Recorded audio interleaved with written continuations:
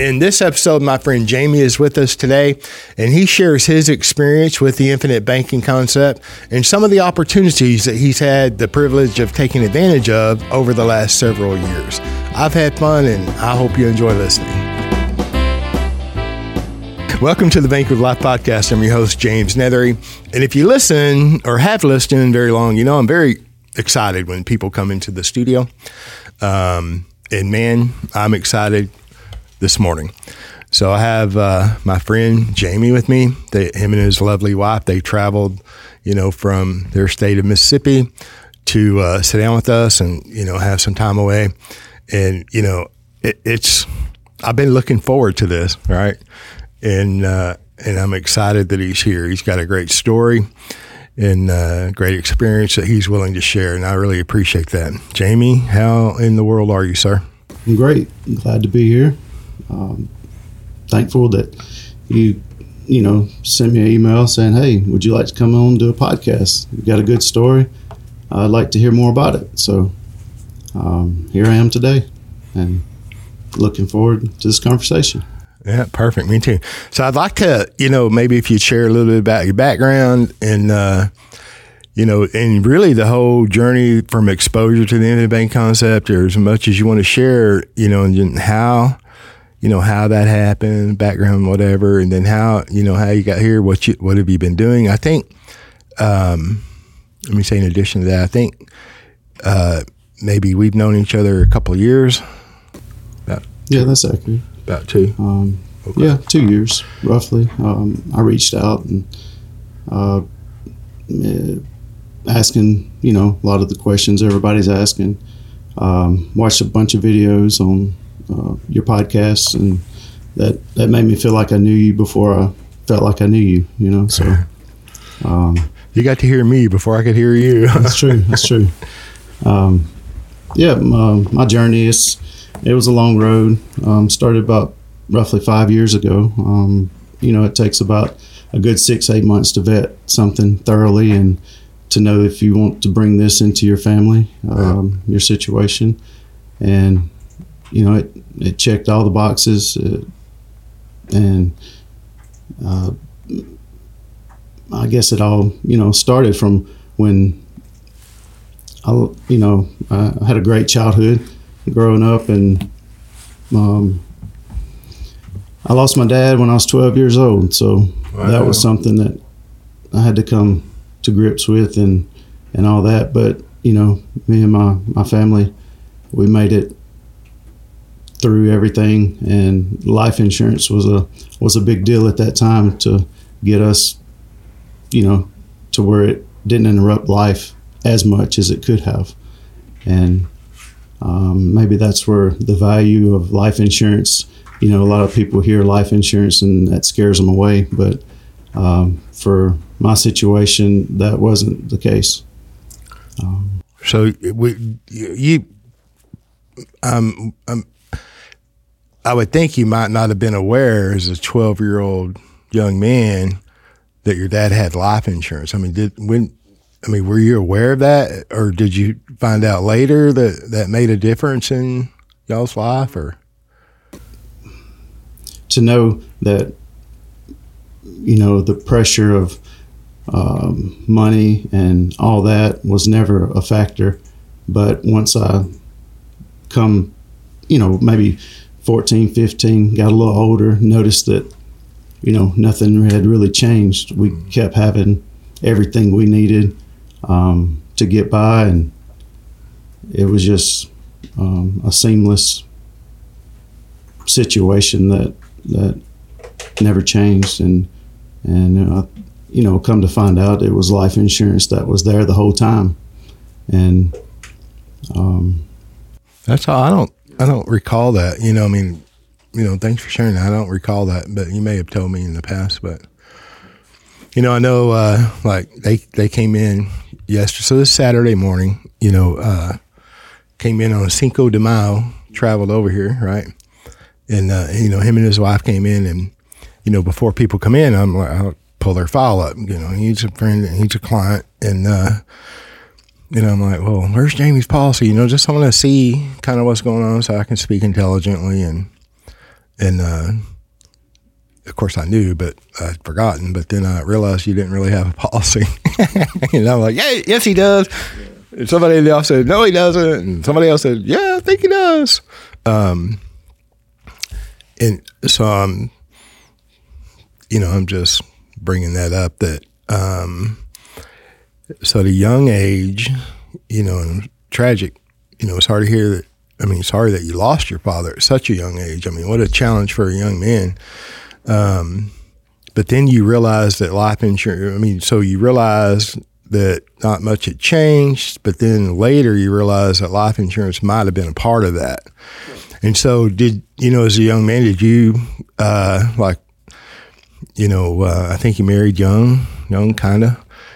Did you immediately go out and buy life insurance? Was that part of your thinking, because of your experience as a young man? Yeah, that when I got married, I knew the role my dad played, and I knew I had to step up and be that father figure. Once we had kids, we were married. We had to make sure we could live together for, before we have kids. That's pretty smart idea. So, we had our first child after 8 years of being married. So, marrying young, I think you have to learn each other and, make sure your values line up and to make a successful relationship, long-term situation. But I think that was an important part of our life, to where I had always had decent enough jobs to where, had a 401k in place, because that's all I knew at the time. And life insurance, you have a company life insurance, you can max times 1, times 2, times 3 of your salary, right? So they provide some, and then you can buy more than that sometimes. Yeah, additional. And I knew that was something that I've always maxed out, and just because of my mindset and how I thought. So you're doing the things that you were doing, the things that most everybody else does and is aware of and is presented to them, especially as an employee. You have the company benefits, and some companies have more than others, but you always maxed out the life insurance. Yeah. When you talk about life insurance and you go through that, do you remember your child? I mean, is that a driving kind of, or is it just there that, you lost your father at a young age and life insurance made a difference? So you're going to make sure that, you know what I mean? Yeah. That was a big drive, I guess, was life insurance. Knowing how I viewed it versus, you hear people talk negatively about life insurance, and but life insurance, the reputation of it, for some people, it can be a bad thing. Mm-hmm. And but overall, I mean, I had to get to an age to where it made sense to me and my family that I knew if I wasn't there anymore, they would be taken care of. Yeah, I could so see that. As a young man, you lose your father. You come to the realization that life insurance made some kind of a difference. And going into the workforce, and you hear the negativity is like, I'm worth more dead than alive, or whatever. I'm not going to leave my wife enough money to, make her new boyfriend rich, or whatever. I've heard lots of things right in the life insurance business over the years, and I always love it when a guy says stupid stuff like that. And in my mind, I'm always thinking, oh, okay, so you're going to force your wife or your spouse to marry somebody to raise your children. It's like, oh, that's a sales tactic or whatever. And no, that's by gosh what happened. So I could see you going into the workforce and like, I'm buying life insurance in spite of the negativity. That makes sense to me. Right. Someone else's opinion. And this goes for being judgmental, for the people that are judgmental. Someone else's opinion doesn't necessarily, I don't really take that in consideration, because I like to learn everything for myself and kind of gain my own opinion about someone else or what they're doing or what another person may be doing. But I've always tried to give everybody the benefit of the doubt until they show me otherwise. Yeah. So that's powerful right there. I'll make my own decision, not based on somebody else's, negative opinion or positive opinion. And that's what I've heard you say before. It was someone else's outlook on life insurance or whatever. A lot of people judge it by someone else's opinion. Yeah. And Nelson, I got that straight from Nelson. He said, well, most people's understanding of life insurance is based on someone else's misconception. And you hear that, and it's like, okay, well, you're a life insurance agent. Of course you're going to say something like that. No, just think that through, and it's pretty true. So, all right, so you go into the workforce, you get life insurance, and you marry up. There's no question. So you're obviously a good salesman. What do you do? Do you want to talk about that, or you don't have to? It's okay. My work career, it's majority of it's been at chemical plants and industrial type settings. For my area, that's what makes most sense for someone that, I attended a trade school, went into electrical, residential electrical type trade. And I knew from high school that I wasn't going to be a college student. It just wasn't I was going to waste money. Yep. To say the least. And not have fun. So I went into the trade school, and that's kind of where I was trying to figure out what do I want to do the rest of my life. And just so happened, my dad had a great reputation. I don't know if I mentioned, but he worked at a chemical plant also. And just by his reputation that he left, it was a shoe-in. So he provided a good financial setup for me and my family as a kid. So I knew, well, that's an option. Let me look around, and that's just where I ended up. So I, put in an application. They call, say, man, we'd love to have you over here working. Your dad was a great guy. He didn't miss hardly any work. Good worker. Everybody liked him, and your reputation usually, super succeeds or whatever. Precedes you and. What's it take 20 years to build a reputation in 20 minutes to blow it, so to speak? But anyway, the chemical industry was the path I chose, and that's where I'm currently at today. It makes us a good living. Yeah, middle of the road to above average. So, and I knew I was needed to do something other than 401k, because. Well, how'd you know that? I mean, how did you, I look at the people that I work with, and maybe their ages vary, but still you can learn kind of what to do and what not to do by what other people are doing. Yeah. And that was something I saw that a 401k wasn't going to cut it, because all the horror stories of some of the older gentlemen I have worked with, and my current job, and I've worked at 2 chemical plants, so but they basically did the same thing, similar things, and the people all there were similar to their mindsets and everything, and I just sort of learned from the older people, and I hear what they wish they would have done at an earlier age and this and that, but I've always taken that into consideration in my thoughts moving forward, taking the best of what I've heard and vetting it and putting it to work in my life. So, sounds like a path and a plan to me. So if you didn't want to participate in that, did you search for alternatives, or, what'd you do? So I'm not going to do that. And how'd you get to doing something different? You know what I mean? Yeah.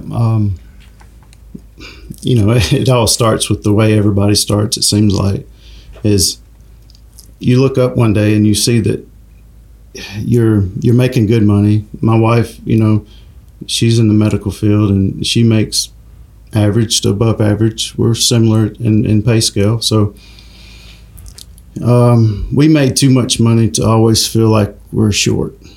And I'm going to say we're at least average disciplined people. And I'll say that they're above average and disciplined people. Right. Just exactly like most of the people who listen here, in my opinion, right. Without patronizing. Okay. Right. And we were just coming up short every month. I live very modest. We have 1,100 square foot house I live in, which that was my family home growing up. Wow. I was able to purchase it from my mom.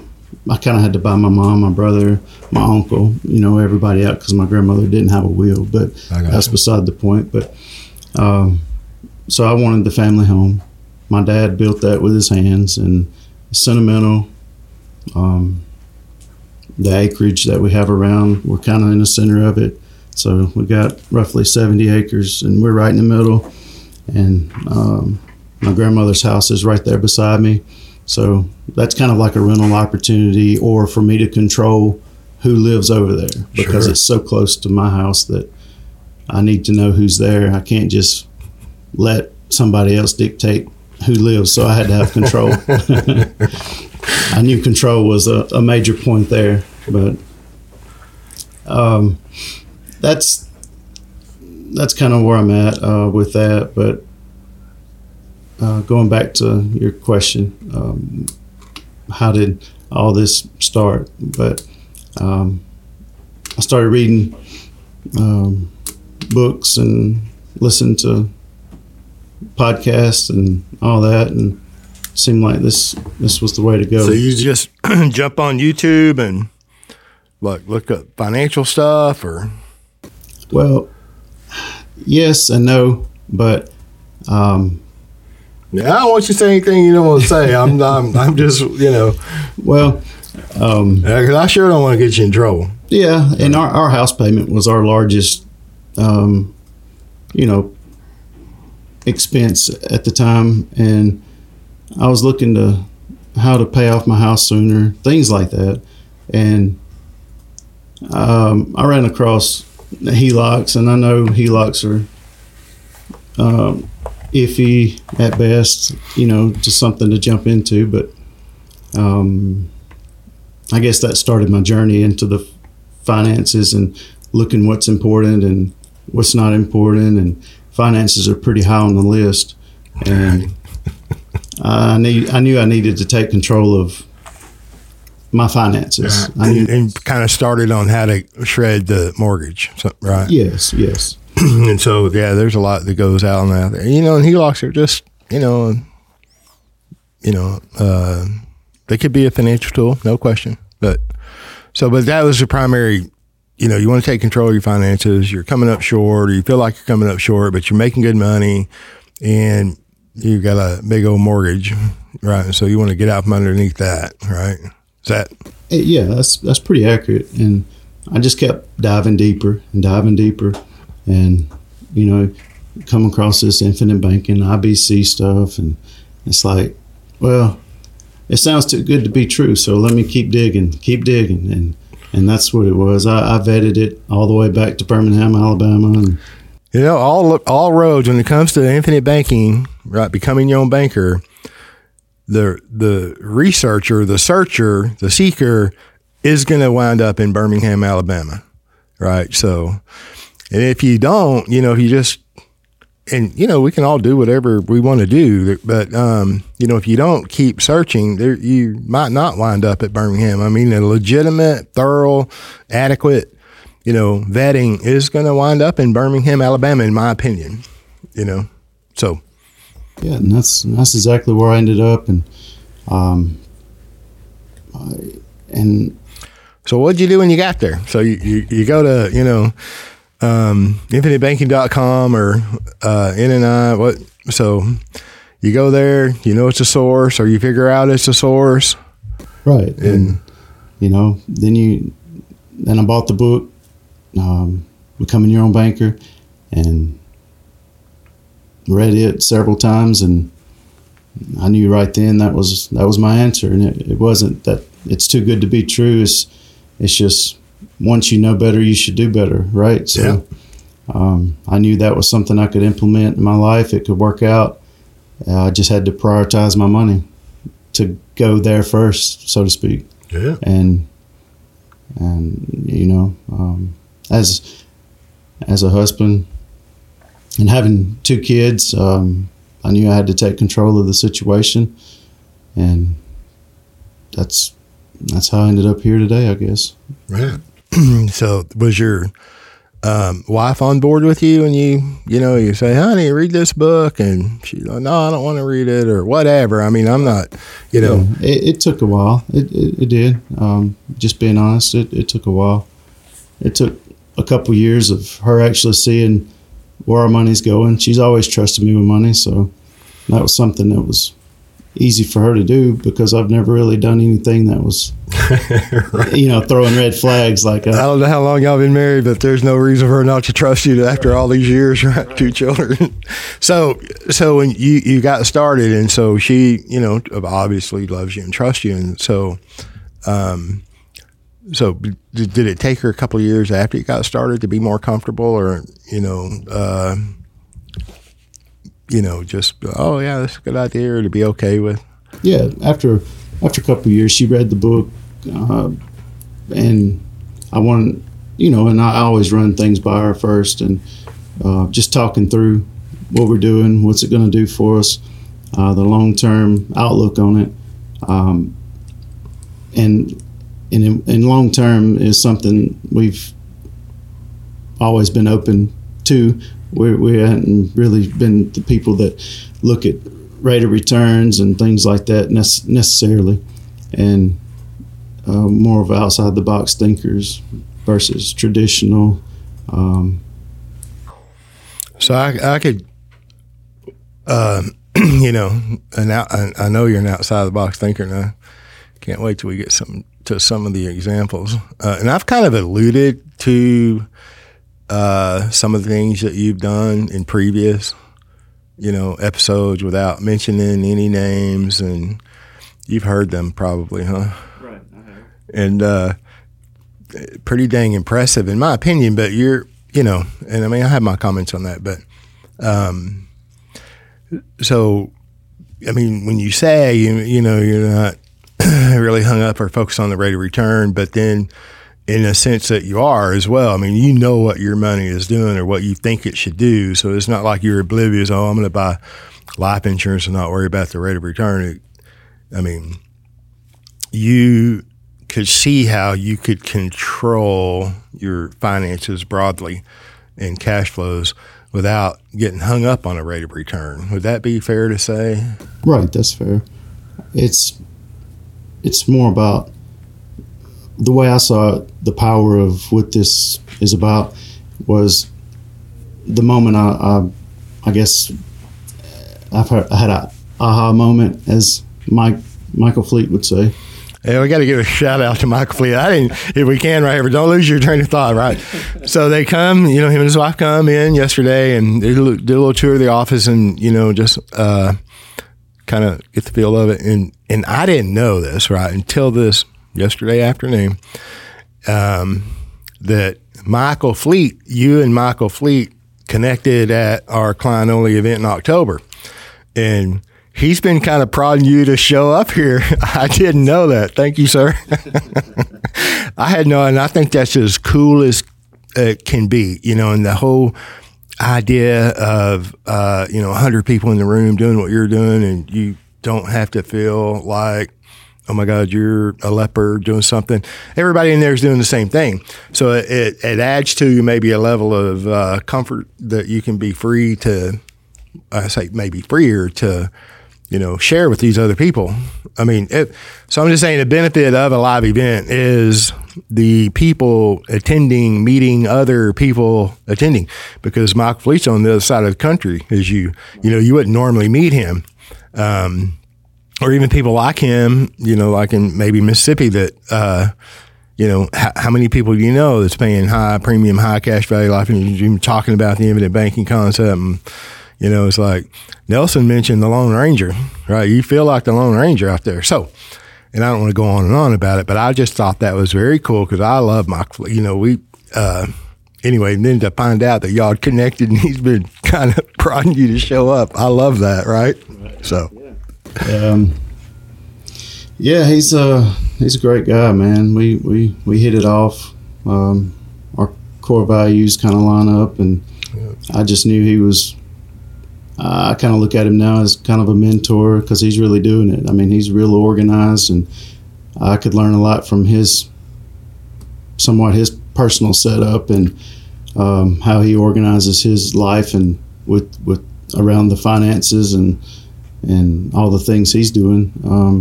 It's very. I almost look at him as a mentor, in a roundabout way, even though we're similar in age and all that. But he's very intelligent and just over the top organized. So there's something I could learn from him there for sure. Yeah. Well, I probably threw you off track, but you didn't get hung up on rates of return, but you could see how you could control your money with the infinite banking concept. And, you want to talk about HELOCs? Did you do a HELOC? Can I ask if you did a HELOC and how that was? And, how was that? Well, I'll just leave it at that. Did y'all wind up doing a HELOC? You want to not talk about it or talk? Yeah, we done a HELOC. Actually, I had two HELOCs. I had one on my rental property and one on my primary. And once I started peeling the layers of IBC and how it operates, and I knew that it didn't line up with the HELOC world as much as I once thought it would, just by looking out on the surface. Did you discover the infinite banking concept and HELOC kind of at the same time? Because you're, fundamentally, I guess it would be because you're, trying to get rid of the mortgage, right? So did that occur about the same time? It did. Yeah. It did. It was all within a few months of each other. Yeah. But, and that's what, the economy and all that stuff was starting to turn against us, so to speak, like just the interest rates and things like that started creeping up, and I knew I had to have an exit strategy at some point, and this couldn't keep going on, because the more I found out about the IBC world and what Nelson was teaching and what was in the book, I knew, once you know better, you should do better, and that kind of hit me, and I was like, well, I can't keep with the HELOC. The HELOC's got to go. Because I didn't want to get trapped in the world of high interest rates. Was it were they variable rates? I got you. Okay. It was. And I knew I had to move forward and grow from the HELOC world. I had to get into a more stable environment. I got you. The HELOCs, they can absolutely work, even if you have a high interest rate on the HELOC, and they're sure as heck higher now than they were 3 or 4 years ago, right? So, but, and so, that it could be used and very beneficial to get out of debt, right? On a shorter term basis. And I know there's listeners that use them and write them, and I get that. And I'm not, whatever's right for you, that's what you should do, right?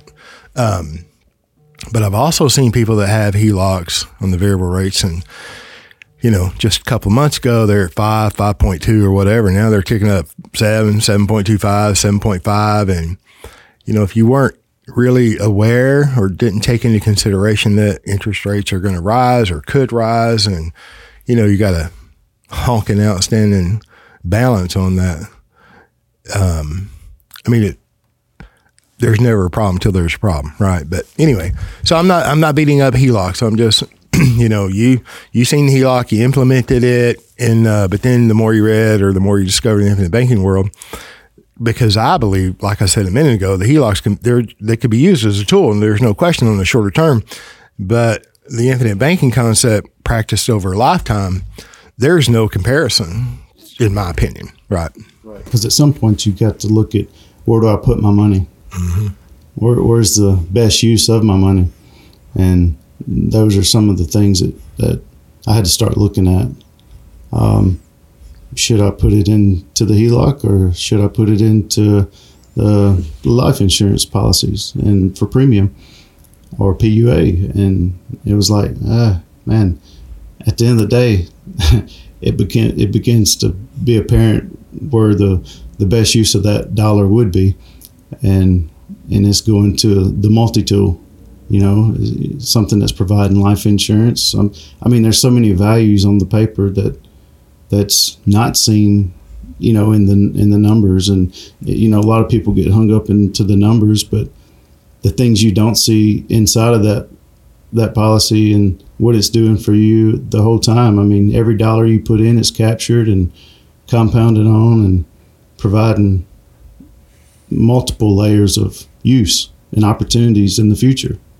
There's a lot there, and I completely agree with you. Did you get hung up on the numbers in the in the early days, or the numbers? I was looking more so for like a retirement plan, and the numbers. I did want a certain number that I could retire on in the future. Sure. To say everybody's number would be different, but yeah, it's like the sleep comfort bed, right? Every number is different. But yeah, it was going to do what I needed it to do for what I was paying in premium. So that's what was my first initial look on, looking from a kind of on the shallow end of it. That was directly what my eyes went to, is the retirement side of it and how I wanted to use it. But it's so many more. It's so much more than just a retirement plan. Now that I continue to learn about what it's actually doing overall. Yeah. Yeah, like I said, there's a lot there. Nelson called retirement passive income time, and then the industry and this year, particularly, some of the big, large mutual companies, they're, coming out, quote unquote, against infinite banking or becoming your own banker. They've never embraced the policy owner collateralizing their cash values, right? So this is no surprise to people within the industry. And I'm bringing that up here because, the accusation sometimes from, financial gurus and even life insurance companies, these people are marketing life insurance as a retirement plan. Well, you go back 100 years and people used to pay a lot of premium and build a lot of cash value and then enjoy that cash value either through withdrawals or loans and take passive income. So it's almost like they've not only forgotten their heritage and their history, but actually what their policyholders are actually doing with their policies. But the infinite banking concept is not, quote unquote, a retirement plan. It can produce passive income in retirement. No question about that. So that's one thing that can be done, right? And then especially if you've lost someone and a death benefit has made a difference for the survivors or the beneficiaries, that death benefit is very powerful. And within the infinite banking footprint, it's quite easy to diminish the death benefit when there's no reason to, right? Because we're all going to graduate. And then you just back up a bit, the cash values must equal the face amount at age 121 today, right? So that speaks to how a policy is designed. And so if that's true, and it is, do you want a big death benefit or a small death benefit? If the cash value must equal the death benefit at age 120, and I know that's a long time and you're probably not going to live to 120, I get it. But there's a guaranteed increase in cash value because that has to occur, right? And so we can diminish the death benefit, and then when we graduate, we can leave, a small face amount, right? And maybe people are going to be dependent on the government or whoever. So I'm just making a point that if the cash value must equal the death benefit at age 120, and you're going to die and I'm going to die, we're all going to graduate, we just don't know when, why would I want a small death benefit, right? I wouldn't. And so passive income in retirement, yep, that's one thing you can do, provide a death benefit, for, graduating too early, having a death benefit when you do graduate. Oh, but then the capital, we must put our money somewhere. And you'd already decided the 401k wasn't lining up with you. You're an outside of the box thinker. So it also could provide a great place to put money, right, that you have access to over this long period between now, however old you are now, and when you graduate, right?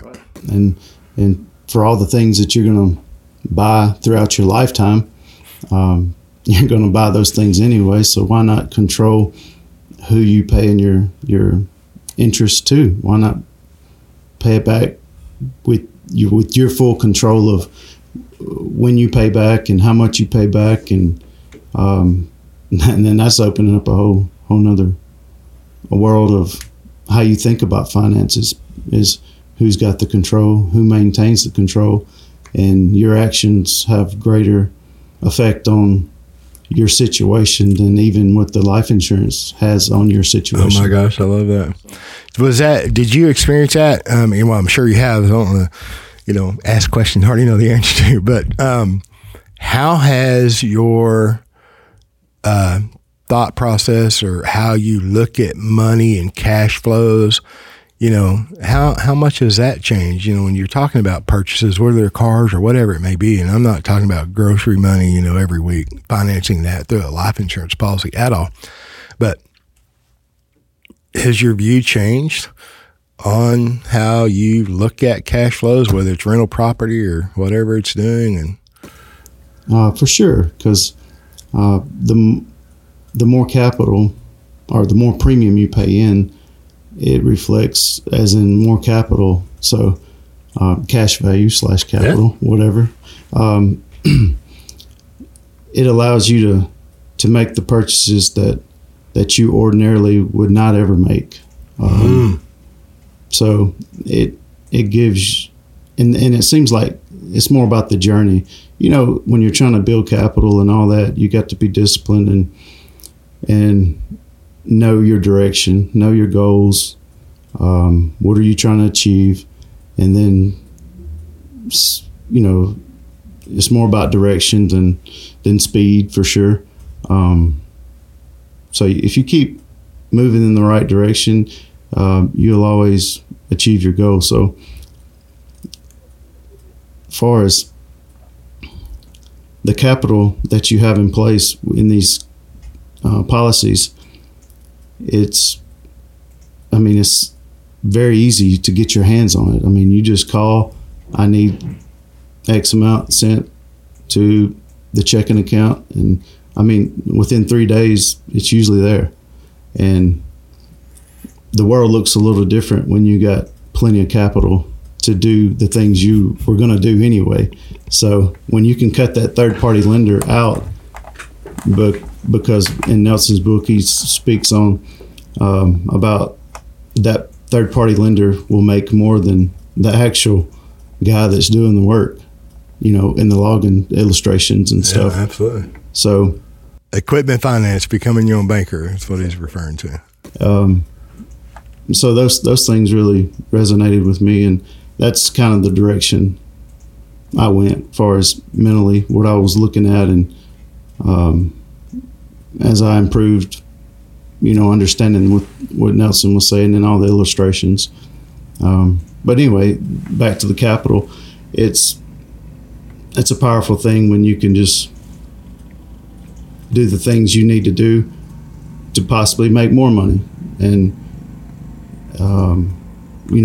you can't really put rates of return on not having to go to the bank and go jump through all their hoops and all that. So it means more than what the capital is really worth anyway, to me. I agree. And too, like that real estate investor or the entrepreneur, they rarely value their time and effort appropriately, right? So I might, go do a real estate deal, and it's going to have its results, hopefully positive, and it's real clear. I put this in, took this time period, and I get this out, and net, and there's my, net profit, right? Rarely do they calculate their time, effort, and energy in the deal, So there's no way to put a rate of return on that either, right? Your time, effort, and energy. So, well, what if, and I don't want to, throw you off or overly direct conversation at all, but I'm kind of interested in hearing some of the things that you've done and kind of your process, so you got the HELOCs, and did you get out from under them or no? Yes, both of them are gone. I got fixed rates on both of those properties now, and just having to take control of, the roof that's over my head. So I don't want the banks to call my notes, and all of a sudden I got to come up with money and find a way out, scramble for my family. So definitely had to get out from one of those, get into a fixed rate situation. And that's when I started looking at maybe investing some of my capital that I was building. And one of the first deals that I done was I bought a condo in Florida. But, that was just a down payment on that. Yeah. I didn't have enough capital to just say, hey, I just think I'll buy that. So you leverage the policy through a loan, and then you leverage that down payment. Right. And of course, I bought it from someone that somewhat knew and trusted their judgment. I probably wouldn't have just jumped out there and bought something like that without knowing a lot about it. Sure. So I knew the guy through my wife. She worked with him. He's a doctor. And I knew that he wasn't just trying to unload something because he couldn't afford it. I knew that was a fact. He just wanted to use his capital that he had built up into that property for other things that he was pursuing. So he didn't hide any numbers from me. He had rented it out. He had a management company that kept it rented, and so the numbers looked like it would at least pay for itself, if not add a little money in my pocket. So at the end of the day, and plus my wife and kids, they love the beach, and we went down there once, twice a year anyways. So why not another control situation? Why not control when you go and where you stay? Right. The best you can. So so that was something we looked at, and we both our value, I guess our opinions with should we buy, should we not buy it, they lined up, and so we purchased it. And it was come to find out, a great purchase, because Florida, yeah, condo property values were, I thought I bought in a high market, but at the time it was, but then 2 years rocks along, and that it just kept going up and up and up and up. And COVID was just hitting. This was about 2020, and started looking a little bit scary, but hey, I wasn't that scared because I knew I had a little capital in place to get me through the rough times. So in the capital, is that in your cash values? Yes. So you retained enough cash values to control the leverage? Yes. Oh, good job, sir. And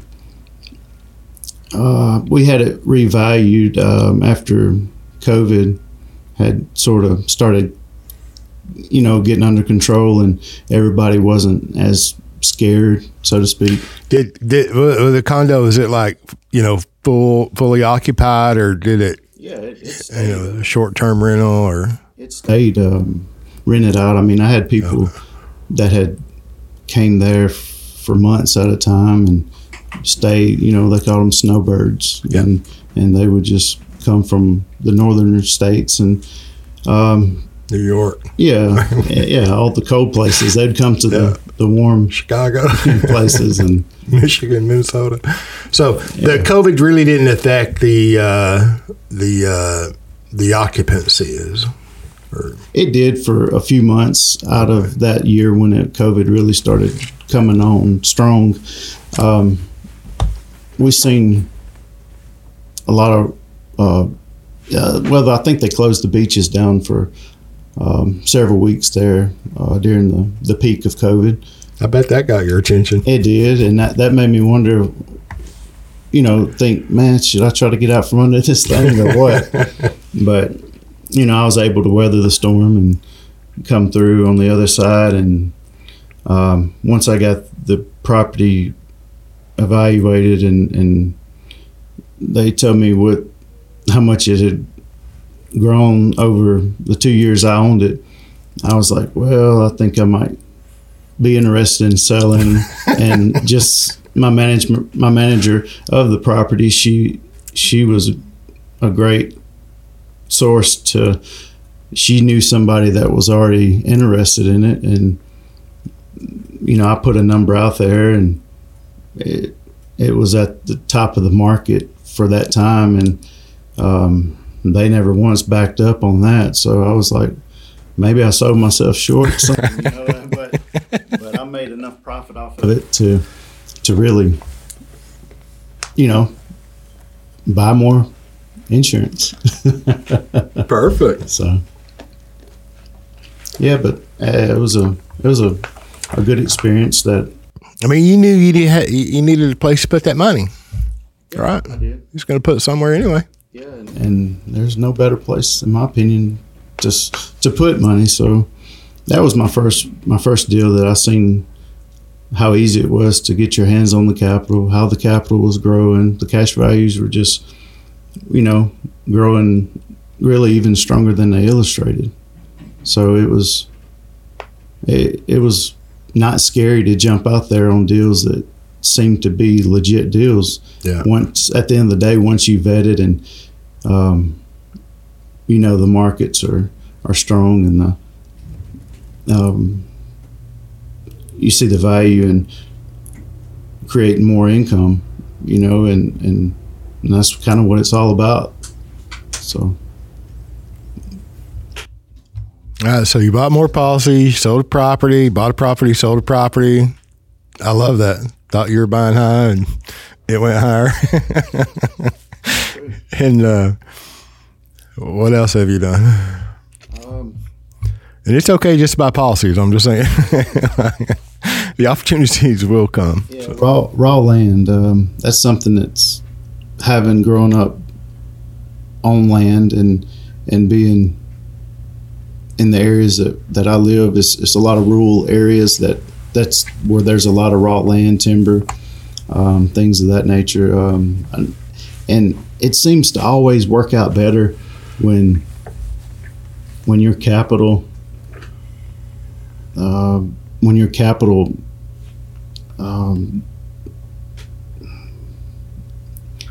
draws in the opportunities.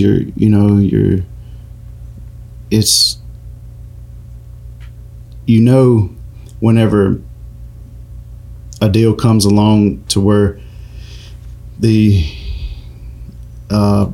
someone's needing out from under something to continue their situation. And it's an opportunity for them to get out from under it, and an opportunity for someone who's properly capitalized and has some knowledge on the deal. Right. When you see deals, it's a deal. When you attract the opportunities, the more capital you have, the more opportunities you attract. And it seems to work out. If the more patient you are, the better the deal. I've grown to see that. It took a while to see it, but I do see it. When you force things, it don't work out as well. Yeah. But when you're patient and you let things come to you, it seems to work out much better. And I had spoke to this guy a few times. He was a local investor with land and timber.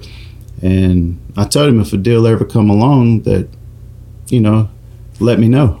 And, after about 2 or 3 years, I'd see him in the mornings and speak to him briefly because I'd be on my way to work. I didn't have long a long time to just sit there and talk. But he said, "Hey, I got this piece of property I need to sell, and I'm looking to buy another piece that's larger track, and you might be interested. This is a decent piece. Has its own road frontage and one way in, one way out. It's not landlocked, or it's not cut up into odd shapes. It's pretty laid out well. It's got good lines, property lines, and it might be something you're interested in." I was like, "Sure." So a few days went by, and our schedules lined up to where we went and looked at it together, and he showed me it, and I was like, "Man, it's a great piece of property. It's relatively,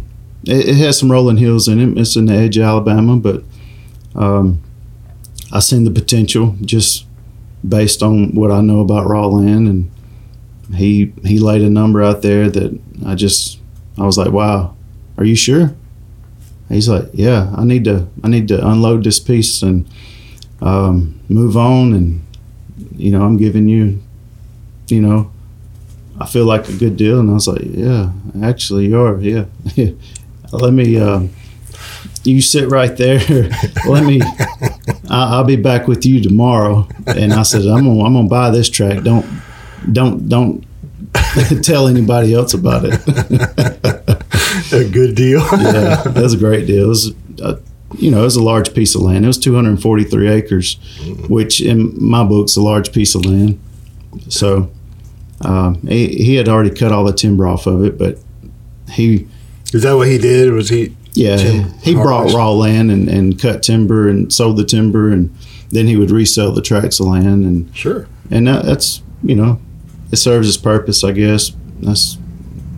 I'm sure he makes a lot of money doing that, but at the same time, he probably runs into situations to where he buys tracts of land that aren't as easy to sell, because he'll buy them in locations that may be a lot of low land, and getting skidders in and out, it creates a mess, and some people don't have the vision to see over that stuff, and some tracks he could get stuck with, I'm sure. Sure.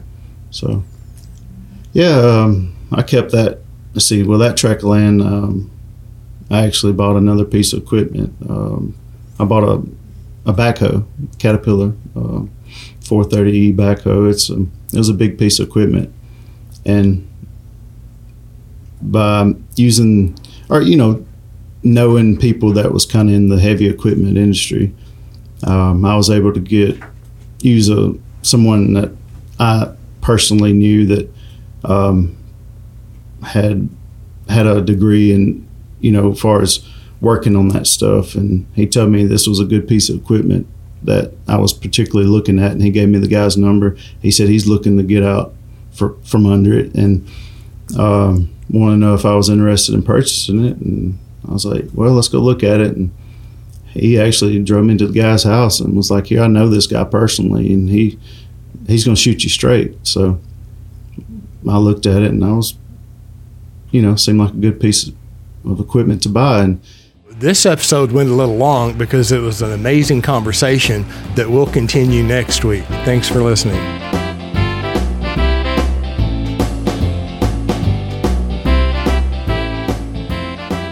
Thank you for joining us on the Banking with Life podcast. If you're watching on YouTube, make sure to like and subscribe and click on that little notification bell. Otherwise, join us on Apple Podcasts and Stitcher for weekly content.